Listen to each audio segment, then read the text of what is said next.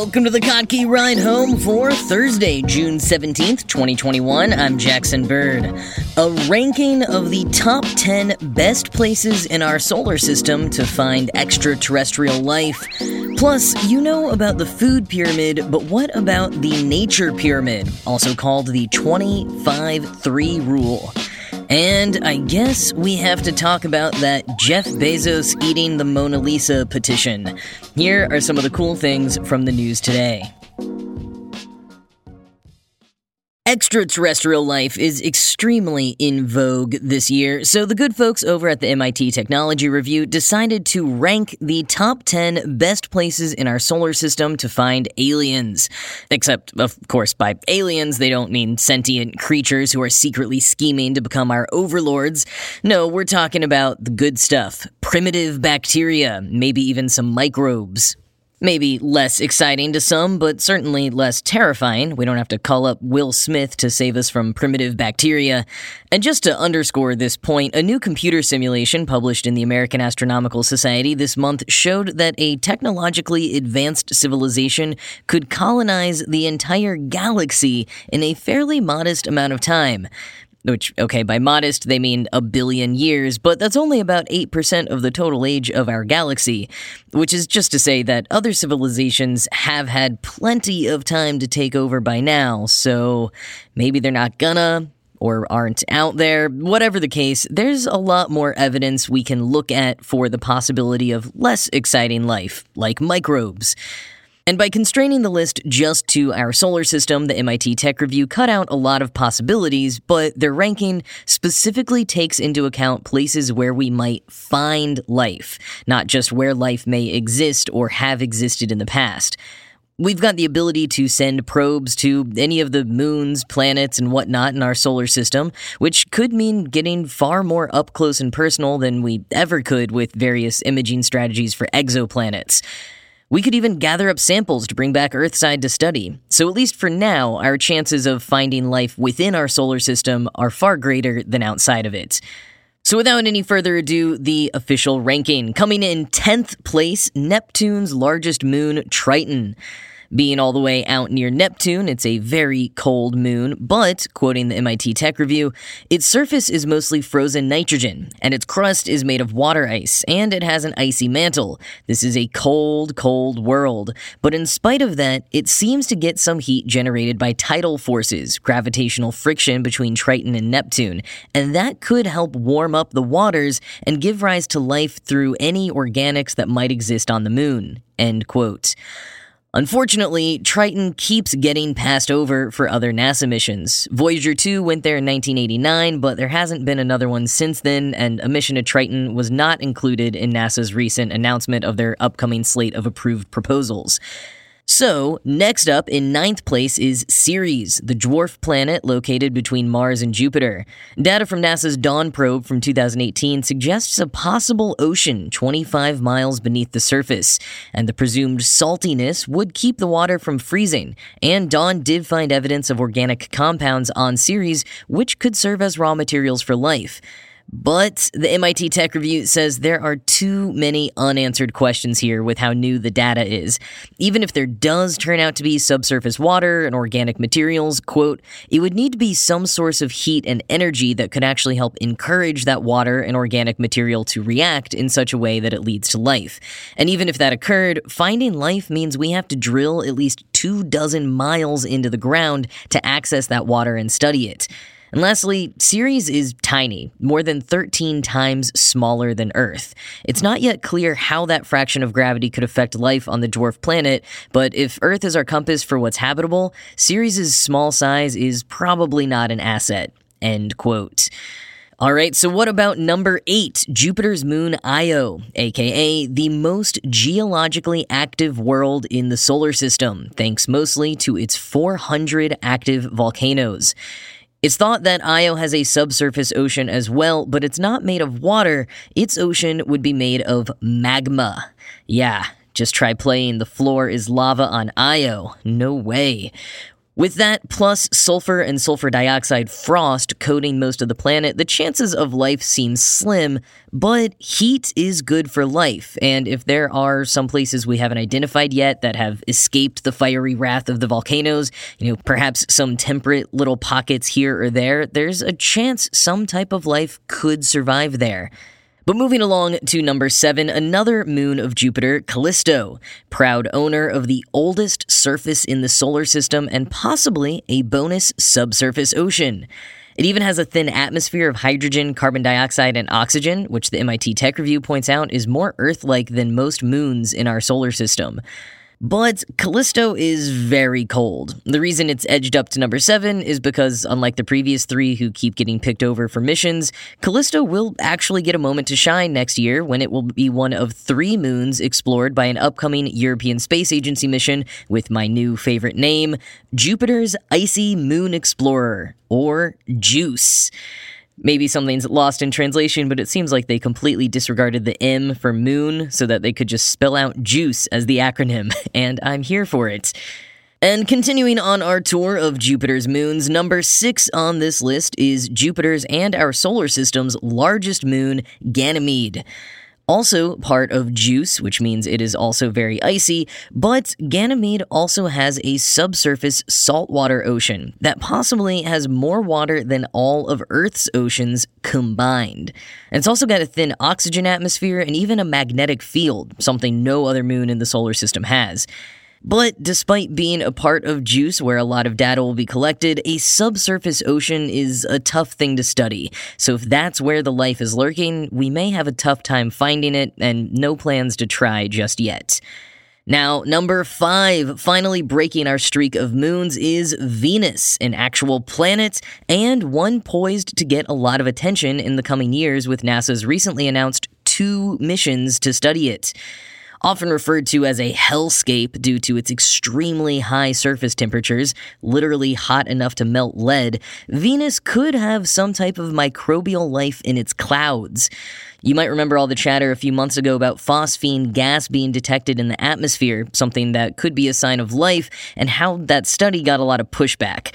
Even if we err on the side of there being no phosphine in Venus's atmosphere, there have been other studies looking at the planet's history of water, for example. It's a lot of long shots, but we're going to get a whole bunch of data back to give us a much better understanding one way or another soon. For number 4 on the list, we are back to moons, but this time from Saturn, the most reflective world in the solar system due to its 100% clean ice cover, Enceladus. Quoting again, its surface is ice cold, but there's quite a bit of activity going on underneath. The moon ejects plumes that contain a myriad of different compounds, including saltwater, ammonia, and organic molecules like methane and propane.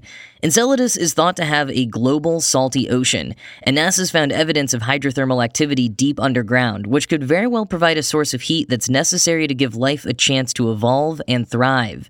End quote. So, sounds super promising, but once again, we're hampered by the fact that there are no current plans to study it further, so we're left in the dark for now. Moving on to the top 3, ranking in 3rd place is Saturn's largest moon, Titan. Titan's got it all: a subsurface ocean, tons of organic materials, plus lakes, rivers, and seas all made of methane and hydrocarbons. All of that and its own upcoming NASA mission. The Dragonfly mission, launching in 2027 and landing in 2034, will send a drone helicopter to explore the moon's atmosphere. And coming up in 2nd place is Jupiter's moon Europa, boasting a 10 to 15 mile thick icy shell and a subsurface ocean heated by tidal forces. That heating keeps waters moving in a sort of circulation system that refreshes the icy surface regularly, meaning we may not have to penetrate those 10 to 15 miles of ice to get to the ocean to study it, because signs of life could be brought up to the surface. Quoting again, scientists have found deposits of clay-like minerals associated with organic materials on Europa, and it's suspected that radiation hitting the icy surface could result in oxygen that might find its way into the subsurface oceans and be used for emerging life. All the ingredients for life are potentially here. End quote.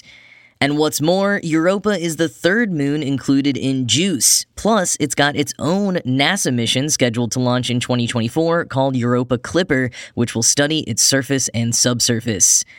And now for number 1, you could probably guess it with all the attention it's gotten over the years, it's gotta be Mars.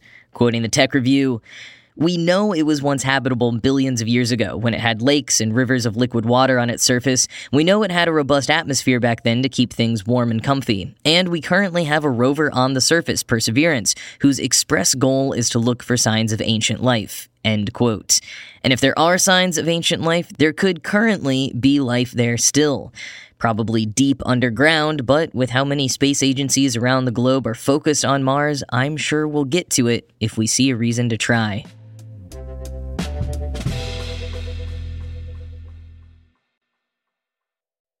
Outdated as it may be, we're all familiar with the food pyramid, the triangle divided into sections with groups of food indicating how much you should have of each day to live a nutritious life. Well, about 10 years ago, Tanya Denkla-Cobb from the University of Virginia came up with the nature pyramid. It's since been adapted in a lot of different ways, but the concept remains about the same. It's a visualization of how much time you should spend in different types of nature. At the base of the original pyramid is whatever kind of nature you can find in your neighborhood, and something that you should be doing roughly every day. Next, about weekly, is going slightly beyond that, maybe a hiking trail or a beach a bit further away. Monthly, you'll want to go to something even more wild and out of range. And once a year or so, try to hit up an environment completely foreign to you, like a desert if you're from a coastal area, for example. That's roughly how Denkla-Cobb envisioned it, but like I said, it's been adapted by lots of other experts toward other purposes, and I particularly like this formula mentioned by Michael Easter in his new book, The Comfort Crisis: Embrace Discomfort to Reclaim Your Wild, Happy, Healthy Self. Easter spoke with Rachel Hopman, a neuroscientist at Northeastern University, who advised him on the 20-5-3 rule, a version of the nature pyramid. For the 20-5-3 rule, you should spend 20 minutes outside in that neighborhood level of nature 3 times a week. 5 hours a month should be spent in semi-wild nature, so something like a state park, and then 3 days a year you should go off the grid. Quoting Easter in an excerpt from his book published in Men's Health, "In nature, our brains enter a mode called soft fascination. Hopman described it as a mindfulness-like state that restores and builds the resources you need to think, create, process information, and execute tasks. It's mindfulness without the meditation." End quote. And something as quick and simple as a 20-minute walk through a city garden can start that soft fascination. Research has shown that 20 minutes in nature 3 times a week, quote, had the greatest effect on reducing an urban dweller's levels of the stress hormone cortisol, end quote.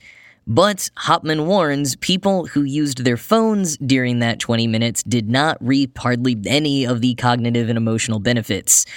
Now, the 5 hours a month in a semi-wild space relates back to 2 Finnish studies conducted in 2005 and 2014. And the first found that 5 hours was the minimum required for city dwellers to experience benefits of exposure to nature. And the second study found that the wilder the nature, the higher the benefits. As far as the 3 days a year off the grid, which Easter describes as a camping trip or renting a cabin somewhere, quote, characterized by spotty cell reception and wild animals, end quote, taking time away in nature is proven to reduce stress levels and boost things like creativity and problem solving. One study, quote, found that U.S. military vets who spent 4 days whitewater rafting were still buzzing off the wild a week later. Their PTSD symptoms and stress levels were down 29 and 21% respectively. Their relationships, happiness, and general satisfaction with their lives all improved as well, end quote. So 20-5-3, 20 minutes in nature like a park or a garden 3 times a week, 5 hours a month on a hiking trail or something, and then 3 days a year off the grid. Not always doable for everyone, but I like it as something to strive for.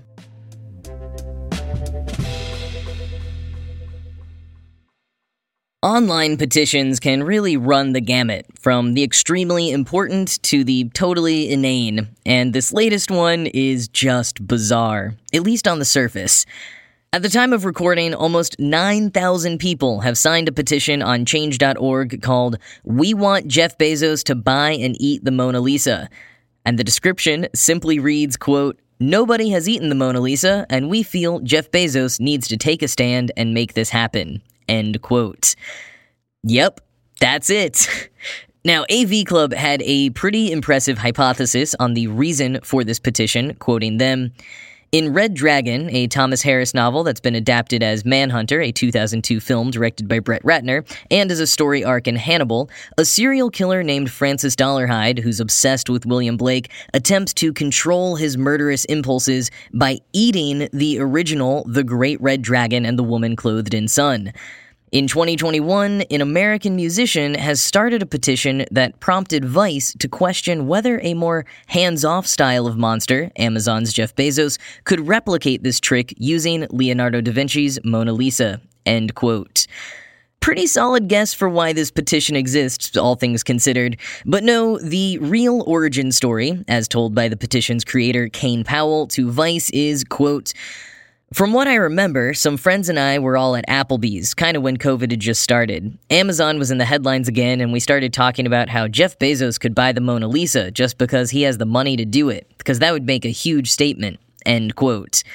Powell doesn't remember how they got the joke to the point of Bezos then eating the painting, although he does admit that they were dipping into the dollar drink menu at the time, but says they just posted the petition for fun, and for a year, nothing really happened. Now that the petition's taking off, Vice decided to investigate whether Bezos actually could buy and eat the painting.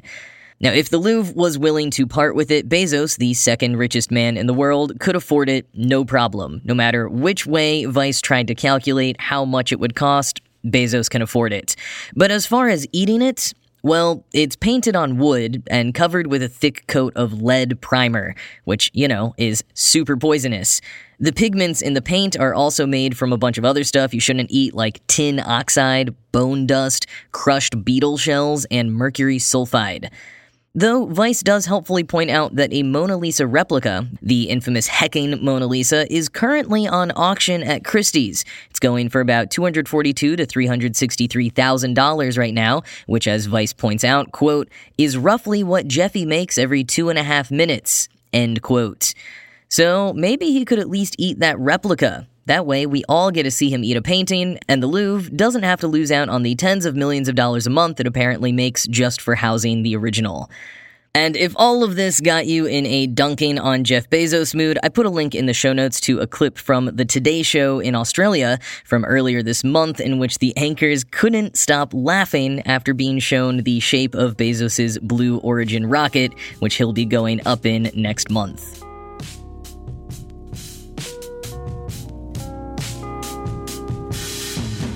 That is it for today. As always, this show was produced by Ride Home Media and Kottke.org. I am Jackson Bird, and I will talk to you again tomorrow.